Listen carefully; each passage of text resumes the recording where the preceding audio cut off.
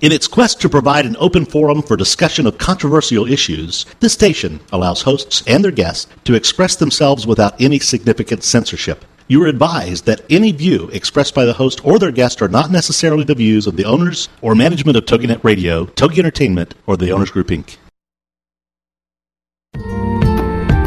It's time for Sex Talk with Lou Paget on TogiNet.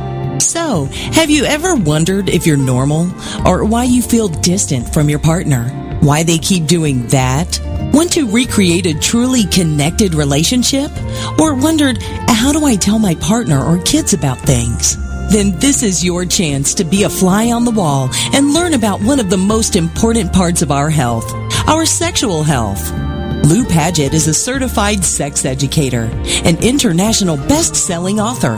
And not only will Lou and her guests discuss the most current research, they will put you at the head of the class on good, solid, scientifically based information and how it will impact you and your family. Known for delivering information about sexuality and relationships, sans the sleaze factor, while retaining all the accuracy, fun, and the you're kidding factor. Let's get to it. Sex Talk with Lou on TogiNet. And now, here's your host, Lou Paget. Welcome, everyone, and thank you for being with us this Wednesday evening. For those of you who are live, if any of you have a question for myself or my guest, the 800 call-in number is 877-864-4869. Repeating, 877-864-4869. Good, now that we got that work out of the way. The reason I'm excited about tonight's show is, as we all know, I am a best-selling author in the area of sexuality. And when people are being intimate, when they are being sexual with someone, it is literally their body saying what words cannot. And often, people do not feel that their body looks the best way to deliver that language, or their body doesn't have the ability to communicate because of its physical presentation. So my guest this evening is Dr. Leonard Rubinstein. He is an MD, he is a surgeon, and he has a practice in Sarasota, Florida, that focuses in the area of anti-aging and rejuvenation and a range of different services that people can avail themselves of to have their body feel better and have their confidence feel better. So I'm going to have him describe why these things are happening, who's coming, and it might be something that any of you who are listening might give you more insight or more ability to explore something if you are interested or someone you know is. Now, Dr. Rubinstein, I believe you are on here with me? Yes. Thank you for being with me. Oh, you're welcome. Well, what a pleasure it is to be able to be on your show. I'll tell you, I have an enormous respect for the work that you do, and really you're a tremendous asset to the entire profession of medicine really as a whole, but also in terms of rejuvenation and anti-aging, because what you do is counsel people really about, educate people, I guess more so than anything else, about some of the things that they need to be aware of, and you do it in such an open and such a uninhibiting way, allowing people to feel very comfortable about asking the questions they need to ask. We unfortunately often come across people that don't know where to go for resources, and the resources they turn to are not necessarily accurate nor professional. So it's wonderful to be able to have people like you out there in the field. Well, thank you. Thank you so much for that. And particularly in the area of the body work and the facial work. I mean, my goodness me, I live in the land of, you can't swing, a stick in the area of Beverly Hills without hitting 6 of them. Oh, absolutely. Oh, my goodness. I think we have more cosmetic and plastic surgeons in one block in Beverly Hills than we do probably electricians. Everybody and anybody who has wanted to go into cosmetic or plastic surgery at some point or another has this concept that they've got to have a presence in Beverly Hills, and it's all within like a 4 or 5 mile radius. Oh, absolutely. I mean, it's like, they have all sprouted in this area. Now, please correct me and guide me but here's my understanding of Why?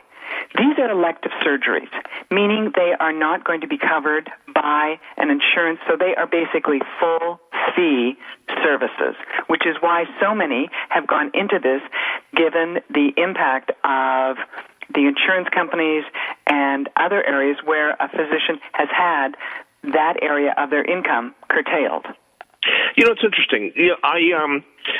I look back at my history. It's just for your listening audience, and I know that you and I have spoken about this, and you've been a wonderful guest in the show that we have, radio show weekly, and we've talked about really what got me into this whole thing and why I get so passionate about the work that we do, and actually passionate about the kind of work that you do in terms of educating people as a co-educator out there in the field. When I got into medicine and I chose ear, nose, and throat, head, neck, facial plastic surgery as the first specialty, and then subsequently body contour cosmetic surgery with fellowship training, and then eventually, of course, the anti-aging, rejuvenation, bioidentical hormones, and that kind of work. At no point did I ever look at it and say, gee, this is probably a good idea to do this for financial reasons. I know it sounds silly, and a lot of people that are listening are probably wondering, is that true? Most physicians, I'd like to think, they go into a particular field because they have a passion for it. There's nothing, I think, more emotionally rewarding for me as a practitioner to help a person look and feel their very best about themselves. And since we're really operating on self-esteem, even when we're doing surgery, we're operating on tissue, but we're really operating on self-esteem. And because we're operating on self-esteem, there's really an enormous amount of psychology, support, nurturing, fathering, mentoring, and counseling that takes place. So when I got into this field, I really didn't do it for the money. I mean, there are a lot of different ways to be able to go ahead and do very well in medicine. And really, cosmetic surgery and rejuvenation, especially the rejuvenation science, the helping people with the functional side of the internal rearranging of the body so that it'll be functionally working optimally, for sexual relations, but also for not only for the intimacy, but just for general health. That takes an enormous amount of time. Probably much longer investment of time for a anti-aging specialist like myself than the cosmetic surgery side of the practice. Although I like both. And so I think back, I got into this because I have a passion for people and I have a passion for helping people to look and feel their best. And I was gifted with some good creative talents, so I let the rest of it kind of just take place. But I really love what I'm doing, but I can't really honestly tell you that I did it because of a particular financial gain. What we always tell people. I know that people listening may not understand this, but I tell my kids, we have 4 kids. And I tell my kids, don't ever go into medicine if you choose to go into medicine for financial reasons, because it really is, you're limited by the number of hours you can provide a service. Correct. Go into medicine because you have a passion for it. Go into medicine because you love the kind of work. And then, frankly, find a business outside of medicine that you can earn your income from in a passive residual way. So you have a passive residual income investment elsewhere that generates the income you need to sustain you, and do the medicine because you just love it. And that's the principle I've always followed. And thank you for that. I just know when I have spoken to some physicians, I know their number one motivation has been because they can just do straight fee billing. And they've ended up doing a couple of, a weekend course somewhere and then come back, and they end up doing procedures that they don't do all the time, and then people have botched results. And that's a shame that happens, and that's absolutely true. There's a big misconception out there in the world about who's trained to be able to do these procedures, surgical procedures. Okay. And the reality is that, just because you are trained in plastic surgery does not mean necessarily that you had during that 2-year fellowship training work, which is really what plastic surgery, general plastic surgery is. It doesn't necessarily mean that you had a lot of experience in cosmetic or aesthetic surgery. In fact, frankly, you may not have had any experience in cosmetic surgery, even though you become boarded in a specialty. So it does not mean that just because you're a plastic surgeon that you have a lot of experience. There's a difference between cosmetic surgery and plastic surgery. And what's that? Well, cosmetic surgery is really a conglomerate of multiple different specialties, each adding their own niche or their own kind of contribution to the field.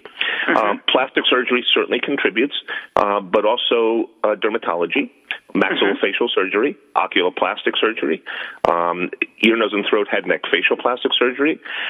So there are multiple different fields, dentistry. So there are multiple different fields that kind of add to the field of cosmetic surgery.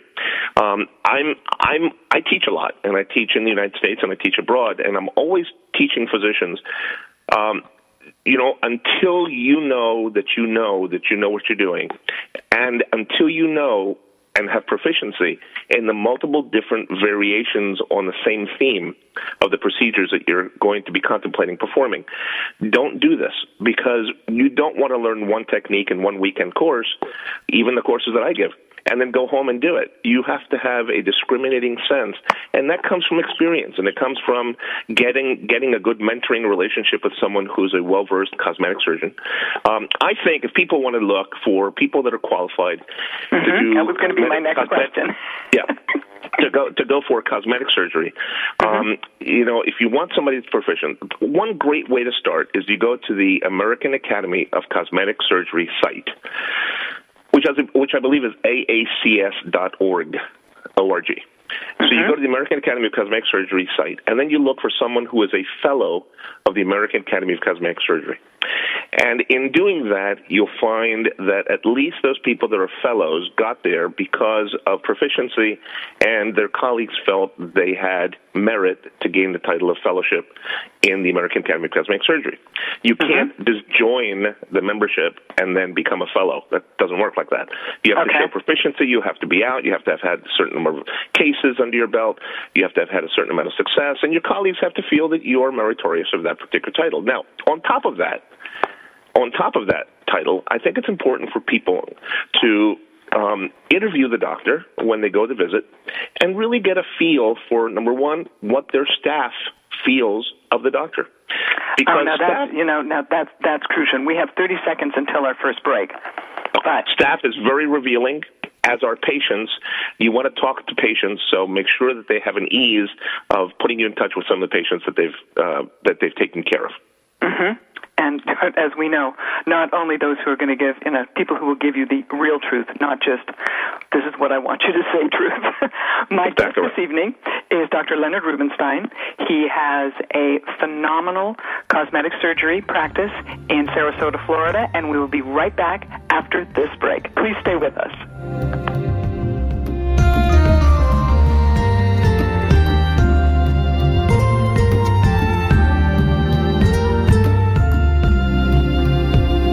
This is Sex Talk with Lou on TogiNet with your host, Lou Paget. Techniques and tips are her specialty. She delivers bite-sized chunks of information you can use right away that work. So stand by for more sex talk when we get back after these. This is Sex Talk with Lou on TogiNet.com. Booyah! That's the word uttered when you know you have the upper hand. Or you're the winner. Well, now, we have the Booyah Radio Hour with Martin Pressey. Tuesdays at 9, 8 Central on TogiNet.com. Martin's show is all about helping speakers and authors find their niche, create their brand, and achieve massive success. Each week, Martin will interview guests from around the world who have achieved tremendous success as speakers and authors. You'll find out who they are, what they do, and how you can follow in their footsteps to achieve incredible results. Guests will come from around the world of business, entertainment, finance, the arts, and sciences. Nothing is off topic. No subject too taboo. We'll share valuable information as well as huge laughs as we discover the ups and downs of being a successful speaker and author. The Booyah Radio Hour with Martin Pressey. Tuesdays at 9, 8 Central on TogiNet.com. Hi everybody, this is Pete Six of Beatles and Beyond. Why don't we all come together and hear some of the tracks off the latest Beatles release on this radio station.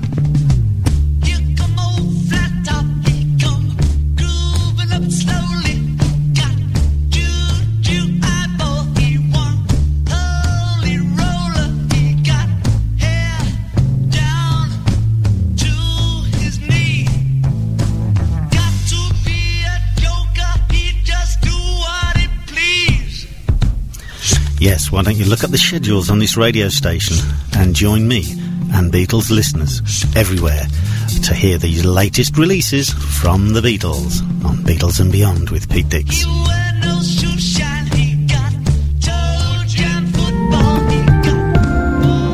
Welcome back to Sex Talk. Imagine having access to some of the best experts in the field of sexuality and sexual health so you can finally ask that question. Be it function, sensation, or something you've heard. This is the spot.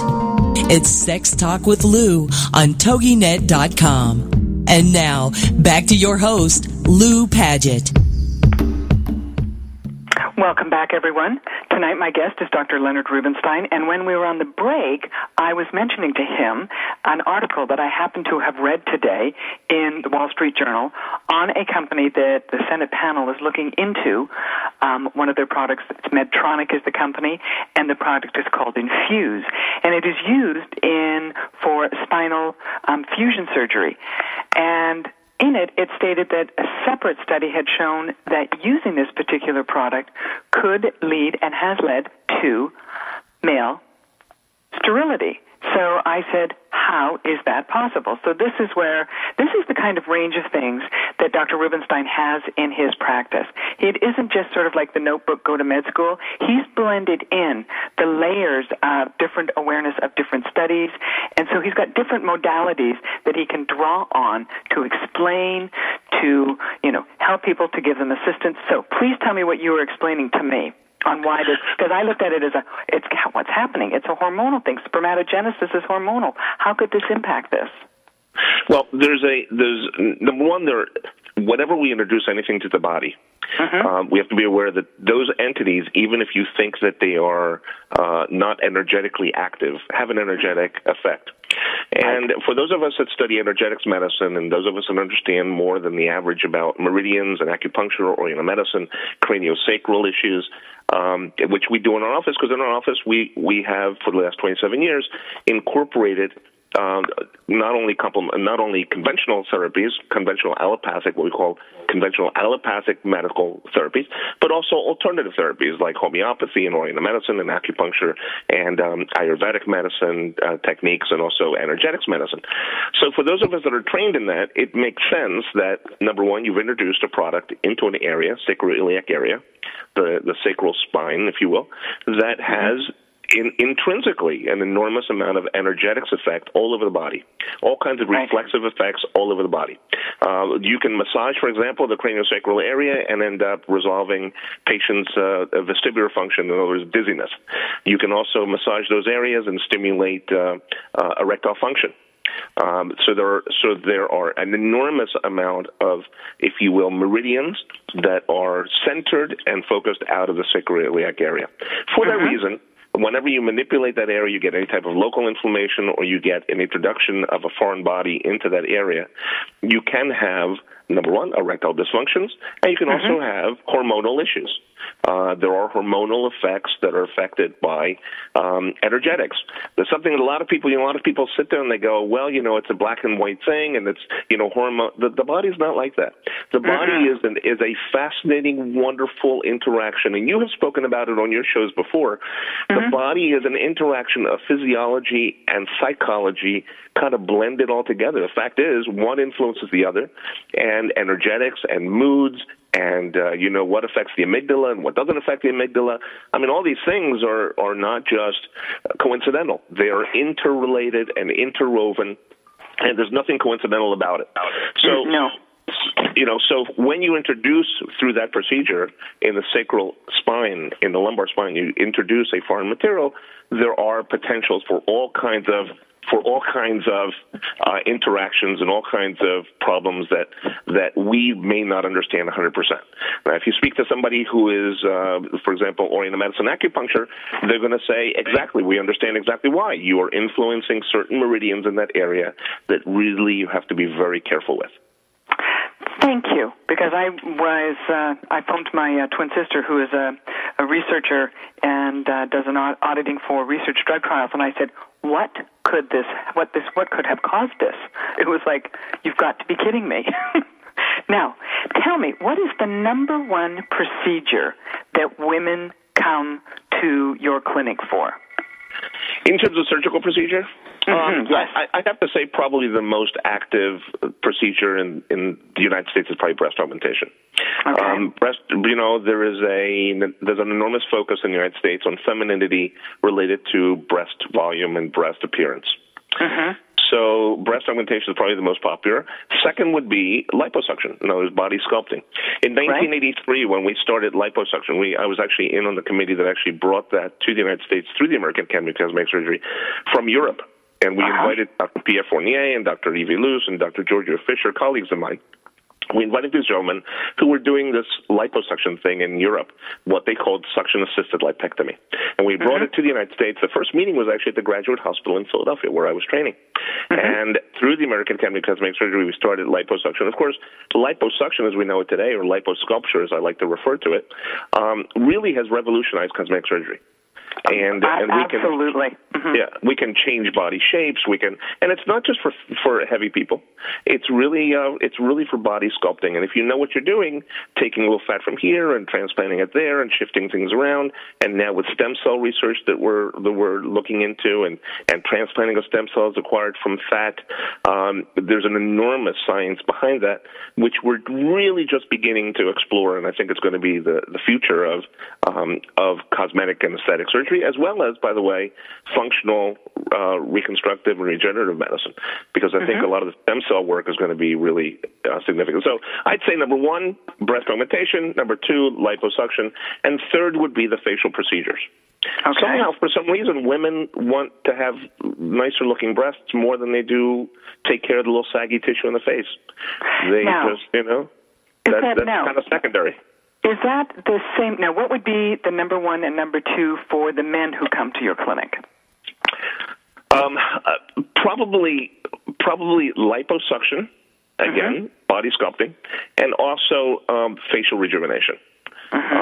Facial rejuvenation, facelifting, either they do our technique of RejuveLift, which is kind of like our technique that we've developed, a kind of a unique facial rejuvenation technique called RejuveLift, or they want eyelids done. To have them look more younger and more awake. Yeah, younger, more awake, exactly right. Because that's what men get most. They get this bagging underneath the eyes, and they get this excess tissue hooding over the eyelids, and then the brows start sagging, and that's when we're talking about cosmetic surgery. When you're talking about anti-aging, which is the other part of what we do, because I'm boarded in anti-aging regenerative medicine as well. The anti-aging interests of men and women are pretty similar, although women are much more prone to understand those issues because of hot flashes and that kind of thing than men. Although, women and men both have menopause. And the male equivalent of menopause is basically called andropause, but it's the same issue. They have some little different symptoms, but they can have the fatigue, the sleep disturbances, they can have the mood swings, and the women that are probably listening on the show going, oh my God, is that true? So, now, here's the thing. At what age does it typically happen for men then? And is it a gradual thing? Well, yeah. For men and women, let's understand that after the age of about 30, we have a tremendous, exponentially increasing decline. We have a decreasing amount of hormonal release, the normal hormones that are needed for normal bodily functions, including sexuality, including intimacy. Because that influences the patients as well. So as they become depleted, men and women, both testosterone and growth hormone and DHEA and estrogens and progesterones, these things will highly influence both men and women. After the age of 30, people should start getting tested every few years on what their hormone levels are, because hormones are not just for sexuality. It's not just for libido. No, it's not just for libido, although extremely important for men and women. It's also for general body function, for cognitive function, for function of the brain, for function for memory, for sleep. So there are multiple different for muscle working, for losing of weight, for maintenance of bodily function. So gastrointestinal function. So really, hormonal levels are extremely important to check. However, by the time patients become 45, 50, 55, and a lot of women have that surgical menopause because of, I think, an enormous amount of unnecessary hysterectomies. that are performed. Please don't get me started on that one. Right. I mean, the OBGYN motto is if you can't treat it for a little while and you're sick and tired of listening to the complaints, go ahead and just surgerize it. And that unfortunately is not something that I believe in at all, because many of these patients, first of all, menopause is not a requirement. You can avoid having menopause. You can ameliorate the symptoms tremendously, and you can prevent menopause in many women if they start early enough and they start getting the right kind of bioidentical hormone supplementation guided by somebody who's board certified by the American Board of Anti-Aging Regenerative Medicine. Mm-hmm. So we're talking oral, or are we talking topical? Oral estrogens are problematic. Mm-hmm. Oral progesterones, if they're micronized, can be very safe. Oral testosterone, absolutely no, because a lot of these things have to go through the liver, and that first pass becomes a real issue for the patients. So we are always recommending bioidentical hormones, not synthetic, not drug, not pharmaceutical grade, but bioidentical hormones, either by injection in the sub-Q or into the muscle, or if they are testosterone, for example, or through the skin by, and that's the safest way to do it, or sublingual, as just a sublingual drop. So my preference, sublingual is under the tongue. Under the tongue drops, or so some of the things we administer through under the tongue, some things we administer through the skin as a cream, and most of the time, I'll tell you that most of the time the creams do just about everything you need. In some cases, I put the patients also on some growth hormone, which has to be done by injection, or sermorelin, which is the precursor of growth hormone. A lot of these things are very safe. Again, Lou, everything has to do with knowing how to do it right, monitoring the patients, and then working as a team with the patient to make sure that the patient is undergoing the right kind of follow-up. Right. And that the doctor is well-versed, Right. But here's the other thing, too, and we have probably about 40 seconds until our next break.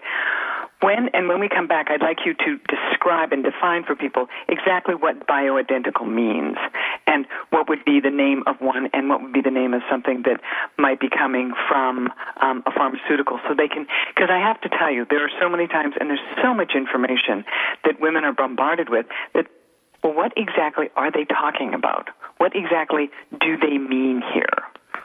So if we can, make sure that we touch on that for people and let them know that, again, we've probably got 15 seconds until we break, that there are ways to keep yourself and your body still, fully functional and ready for any intimacy, for life, for whatever it is you are doing. Now, here come our tunes.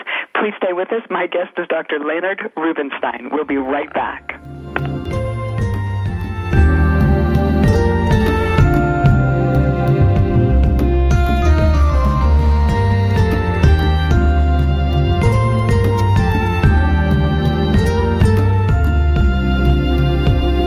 This is Sex Talk with Lou on TogiNet with your host, Lou Paget. Techniques and tips are her specialty. She delivers bite-sized chunks of information you can use right away that work. So stand by for more Sex Talk when we get back after these. This is Sex Talk with Lou on TogiNet.com.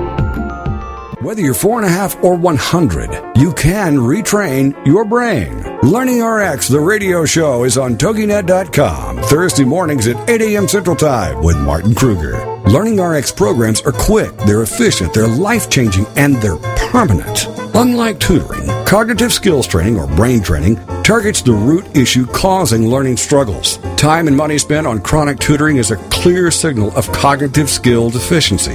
That's where Learning RX comes in. Call today, 903-617-6899. 903-617-6899. Then join us for the show here every Thursday morning at 8 a.m. and take advantage of the power it holds to improve your life. There are so many brain training issues that Learning RX can help you with. It's not a product, it's an experience. So join us for Learning RX, the radio show with Martin Kruger. Thursday mornings at 8 a.m. Central on TogiNet.com. Everyday Autism Miracles with Shannon Penrod. Friday afternoons at 2, 1 Central on TogiNet.com. Life after an autism spectrum diagnosis doesn't have to be difficult. It can be joyful, happy, and filled with hope. Join Shannon Penrod, author, speaker, coach, and mom of a 6-year-old recovering from autism for this inspirational hour of hope. She's even authored a series of children's autism books with her son, Jim. For more information about the books, Shannon, and Everyday Autism Miracles, go to her website, shannonpenrod.com. From there, you can also get to her other websites, blogs, and connections. On Everyday Autism Miracles, you'll hear stories from parents whose children have made miraculous strides. You'll also get the inside dish on therapies, treatments, supplements, and how to get funding to help you afford them. Miracles abound in the autism community, so tune in for Everyday Autism Miracles to listen, share, laugh, and surround yourself with hope. Everyday Autism Miracles with Shannon Penrod.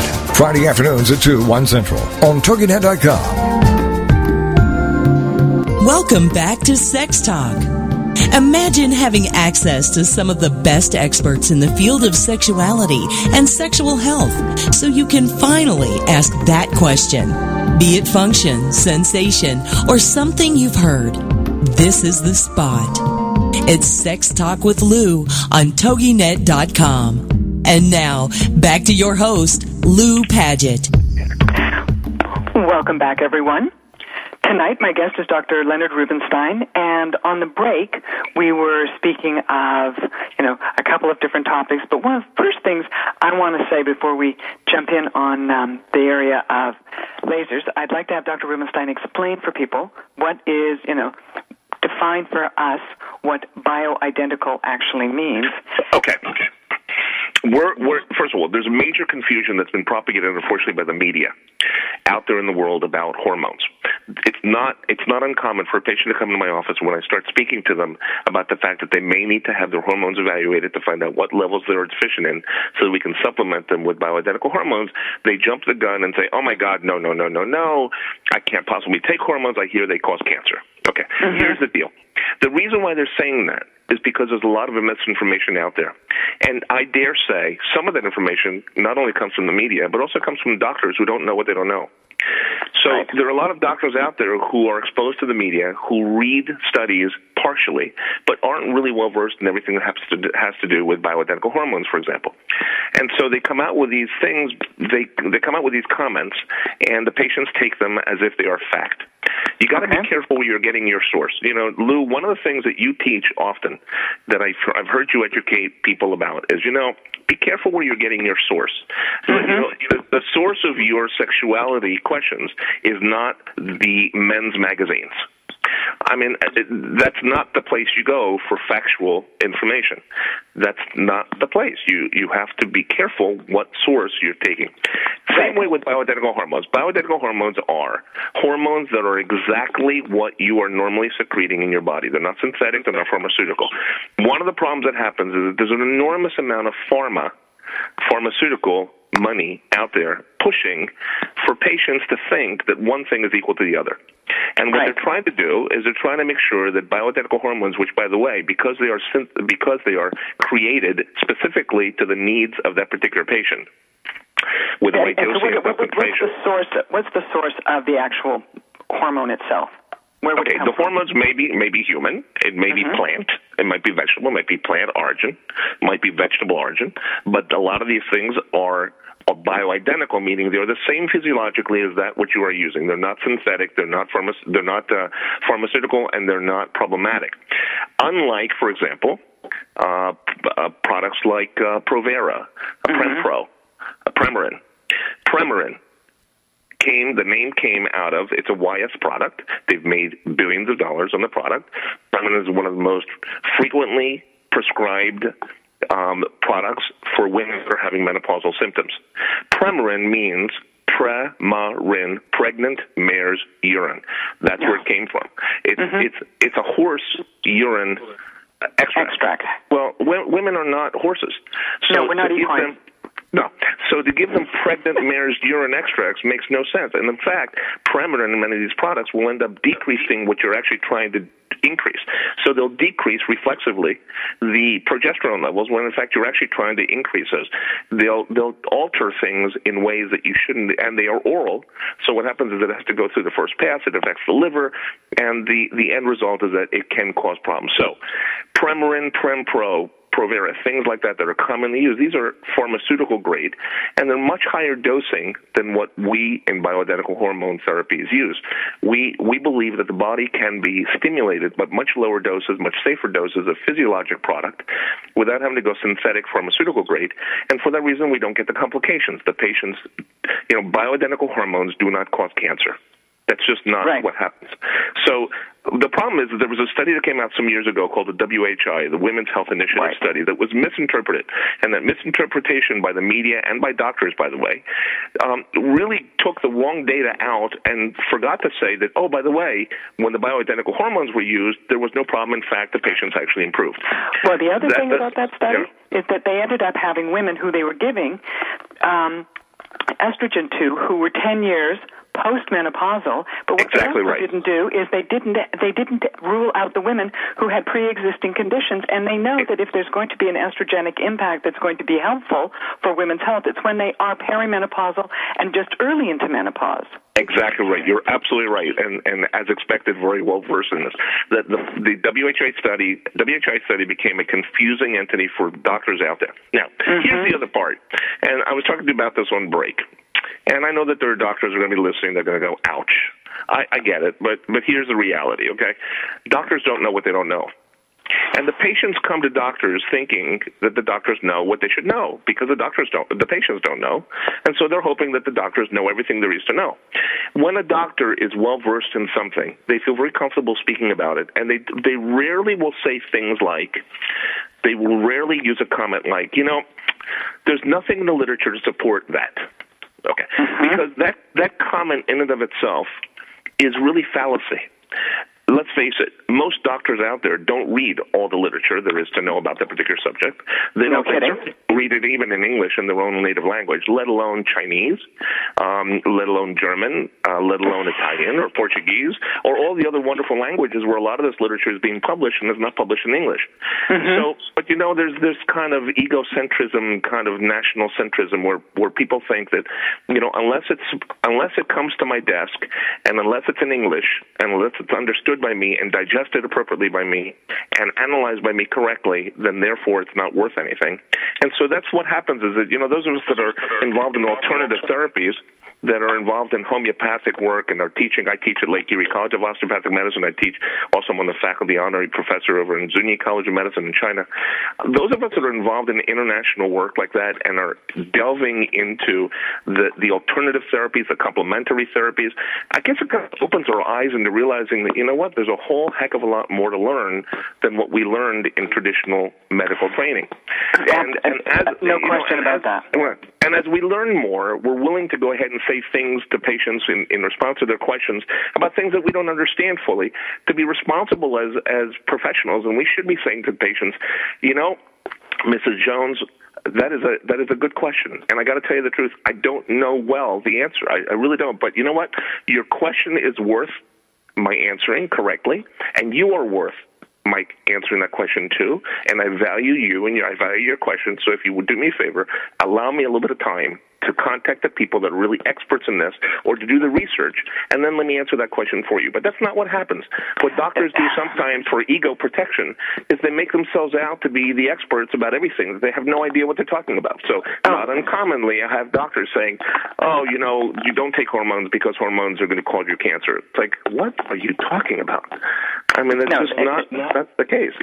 And the patients don't know, so then they stop abruptly their therapies, and then the patients end up in trouble.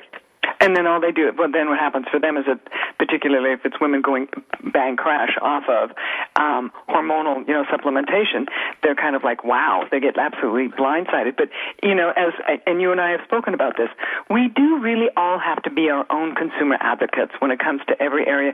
And when we are dealing with physicians, and bless them, they have all of this stuff that they're working on and doing, but I know full well that they don't get any training, rarely, if they get, 8 hours in 4 years of med school. It's a lot, and it's often optional, in the area of sexual function, and it sure the heck isn't in the area of sexual pleasure. And absolutely. I mean, if physicians are trained to be the experts, to be able to diagnose, to be able to refer, and when it comes to the subject of sexuality or something they don't know, unfortunately, the little green-headed monster called the ego rises up and goes like this, oh, well, we're just going to brush that aside, or we're going to act like we absolutely know about it. And then they make that it's not in the literature, which is the ultimate stopper statement. No, I have patients that come in my office. I mean, it's kind of cute because, and I say it seriously, I will go, the patient comes in, we evaluate them, we find out they have hormonal deficiencies, we put them back on the supplementation, I go, look, whether you think you need it or not, I want you to do something you may not have been doing before. And I write them a prescription and it'll say, intimate, passionate sex, mutually fulfilling 3 times a week, whether you think you need it or not. Any physician allowed. Yeah. And the patients look at me like, are you serious? I go, I'm telling you sincerely. You have got to involve yourself in an intimate relationship wherever you possibly can, because that itself will be life-saving. Now, they're not in a relationship, what do they do? Well, they're all. That's a good question. You want to get into a relationship that's fulfilling. Because remember, there's another part of this. The part of this, Lou, is it has to be. It can't be a negativizing experience. I mean, you certainly don't want to get into a relationship. Right. So, I mean, that's counterproductive. You've spoken about this too. If you're getting into a relationship for the sex, the truth of the matter is, or if you're just having sex for the sake of sex, you'll never really enjoy sex. That's not really the way to do it. It's going to be counterproductive. It's going to be counterproductive to your well-being, to your feeling good about yourself, and you feel drained. I mean, you feel like, I was basically used, and I used somebody as well. So that's what we're talking about. It doesn't come from the energetically, when we spoke of, all of us, everything about us being the physiology and the psychology, and my comment being, we are all wet cell batteries. Every single thing we do is a positive and negative charge. So if the energy that you are sharing with your body with someone is not being shared in a way that flows smoothly, you've created a problem. You've created a different energy thing. And when you spoke of the things for the lower pelvis, and anyone who's ever done any yoga or over a period of time has heard tales of people where there's been energy blockages when they've done something in their hip area that releases something they never expected. Right. And we're going to our next break in 1 minute here. But go ahead. No, that happens a great deal. We find that as patients come in and receive Oriental medicine acupuncture work from our Oriental medicine physicians that we have in the office, that sometimes you'll just go ahead and touch a particular meridian, and all of a sudden the patients become extremely emotionally affected by that. There's an enormous intertwinement between the energy field of the body and the emotions, and of course that will affect intimacy and sexuality and the expression thereof. I mean, it all is intertwined. Here's the thing. Anyone who thinks that you can separate the two of them hasn't been paying attention. Right. It is simply not possible. We are going for our next break in 10 seconds. My guest this evening is Dr. Leonard Rubinstein. He has an outstanding practice in Sarasota, Florida, and we will be giving you his contact information, and it will be up on my site on TogiNet afterwards. And when we come back, we will be going on with some of the sexual surgeries that he does.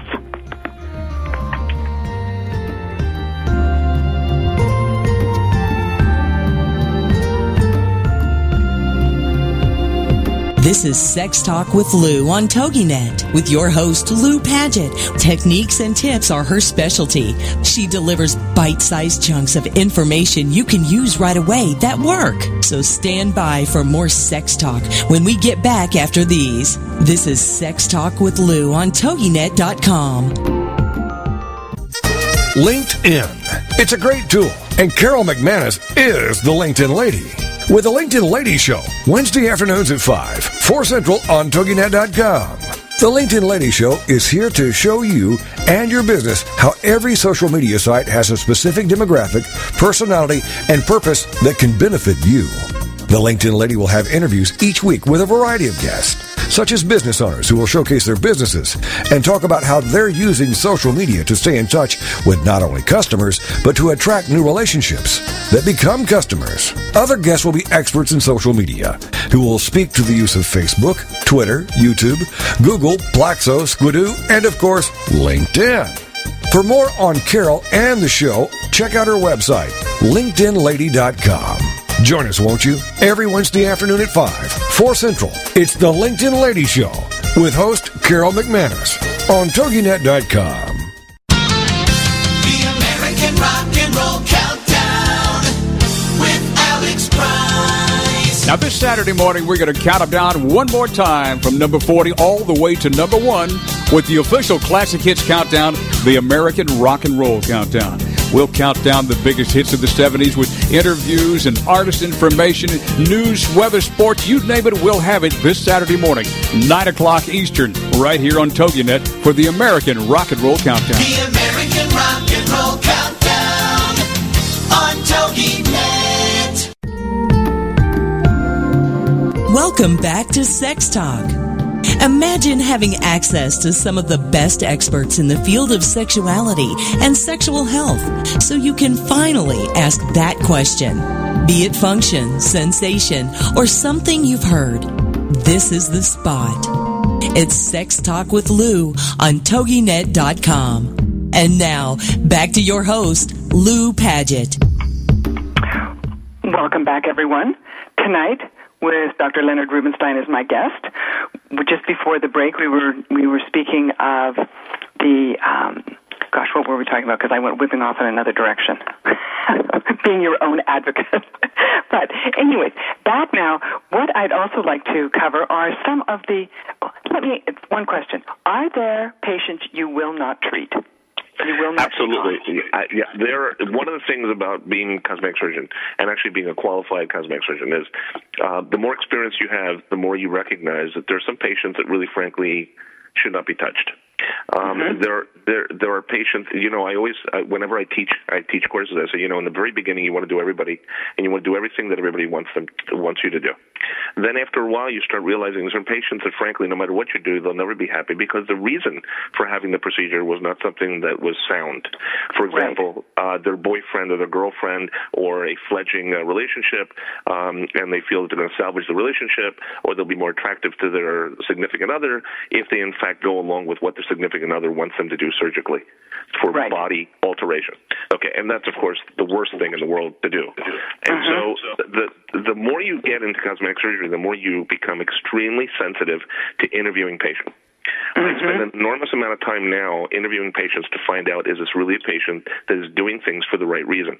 And if I hear them saying things like, well, look, this isn't really for me. My breast augmentation is really something that my boyfriend wants. I tell my boyfriend to sit down on the chair, and I go, and I'll say, okay, sir, let me go ahead and show you where I'm going to be making these incisions on you. And they go, no. And they start laughing, kind of giggling. And they say, no, this isn't for me. This is for her. Oh, but she said she didn't want it. You want it. No, but I want it for her. So I'll pull that. I like that. Yeah, they'll get the point. The same thing happens with, by the way, labioplasty. This is a crazed thing that's going on now. Look, we do perform labioplasties for some patients. In those instances where really there's so much tissue there, where you have a little excess labia, and you have, or maybe a significant amount of labia, that you'll end up, it'll get in the way of intercourse or pleasurable intercourse because there's so much tissue that when you have intercourse, it kind of pulls in the penis, will pull in the tissue. But in those cases, what is the rare inner cases? lips. Yeah, but now there's this craze about designer labioplasty, which is being advertised, which I think is ridiculous because, number one, it subsidizes, it subrogates the female anatomy into something that has to be a certain look, otherwise it's not going to be pleasurable to somebody. Okay. And that is so wrong. Okay, this is one of my pet peeves. There is an individual, I'm not even going to use the term physician, an individual in Los Angeles called David Matlock who created this vaginal laser rejuvenation therapy. And what he did is he preyed on the fear of women thinking that area of their body was not okay. And the majority of women, unless they're gay or bi, do not know what another woman really looks like. They may think that they are supposed to look like someone who is in the adult industry. But many of those women have had these procedures done.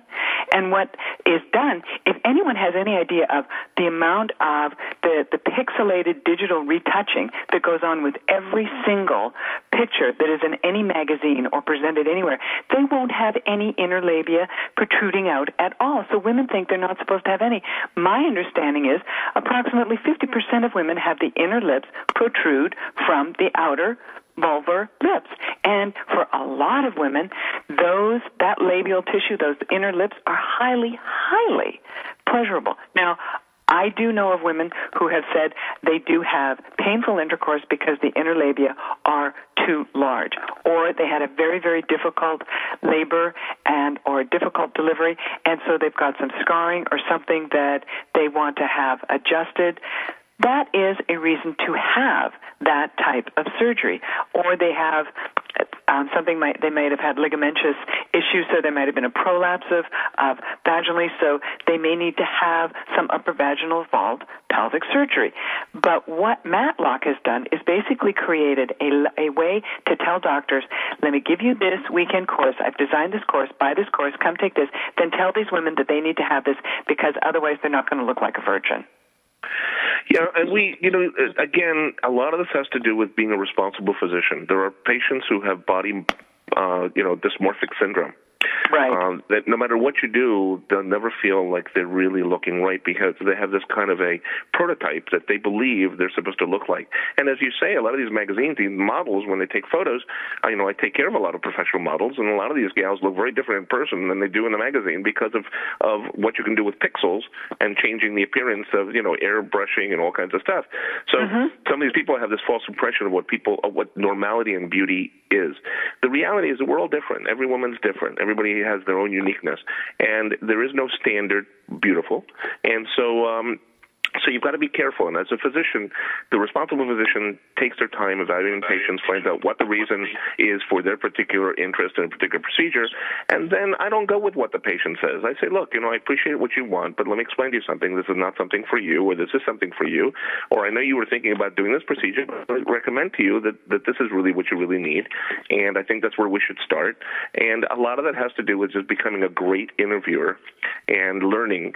I teach a lot of physicians. I say, when you're very young, you do them all. Middle of your career, you're selective.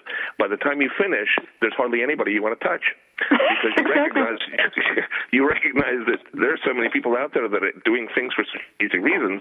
I mean, you just wonder if you want to touch anybody, and eventually you don't want to touch anybody, so you then. I mean, that's basically what happens as an experienced physician. So the older you get and more experienced in the field, especially cosmetic surgery, the less you feel like doing a lot of surgery. Because most of these patients don't have the right impression. Number one, they don't understand what the alternatives are. They don't understand the end result. They don't understand the recuperatives. They don't understand what can be obtained, and they have this kind of image of what is normal. But when it comes to labioplasty, yes, we do labioplasties. Yes, we do penile enlargements. But I got to tell you, I'm so selective, so ultra-selective, and I really find out what's the source of their issue. And if the issue is really a psychological issue, you can't surgerize psychology. It doesn't work like that. It doesn't work like that. No, so for me, the same thing is, as when you say you get very particular about who it is you are going to be treating. I know when I'm speaking to someone and they tell me, well, I need to do this because of, my girlfriend or because of my boyfriend. And I'm like, look, I mean, I can work with you and I can give you information, but the black hole of what that's inside of you that says you need to have something to make yourself better for this other person, only you can fill that black hole. And it'll never be satisfied by anybody else. And the reality is that, and there's another side of this, Lou, which I think is important for the audience to hear. Especially when you're doing vaginal tightening procedures, in other words, going into the vulva, going into the vault, into the vaginal vault, and actually doing surgerizing so that you can make a postpartum vagina tighter, you can end up crippling that patient. You can end up doing a procedure that's so excessive that you take so much tissue, you make it so tight that patient has painful intercourse for the rest of their life. Or there could be an impact of the pelvic hypogastric nerve. It could be many things. So you want to be extremely cautious. I think people have to be careful. They have to be going to somebody who's responsible, and be very careful about a doctor that's a mill. We take our times with patients. Patients come in from all over the country to come visit with us. Sometimes they do that because they want to take advantage of some of the vacation things that we have available in Sarasota. They want to get away from the families. They don't want to go ahead and do the surgery close to home. They would rather have it more privately. So Sarasota is a beautiful place to come to with our Siesta Key Beach, etc. A lot of people come to us.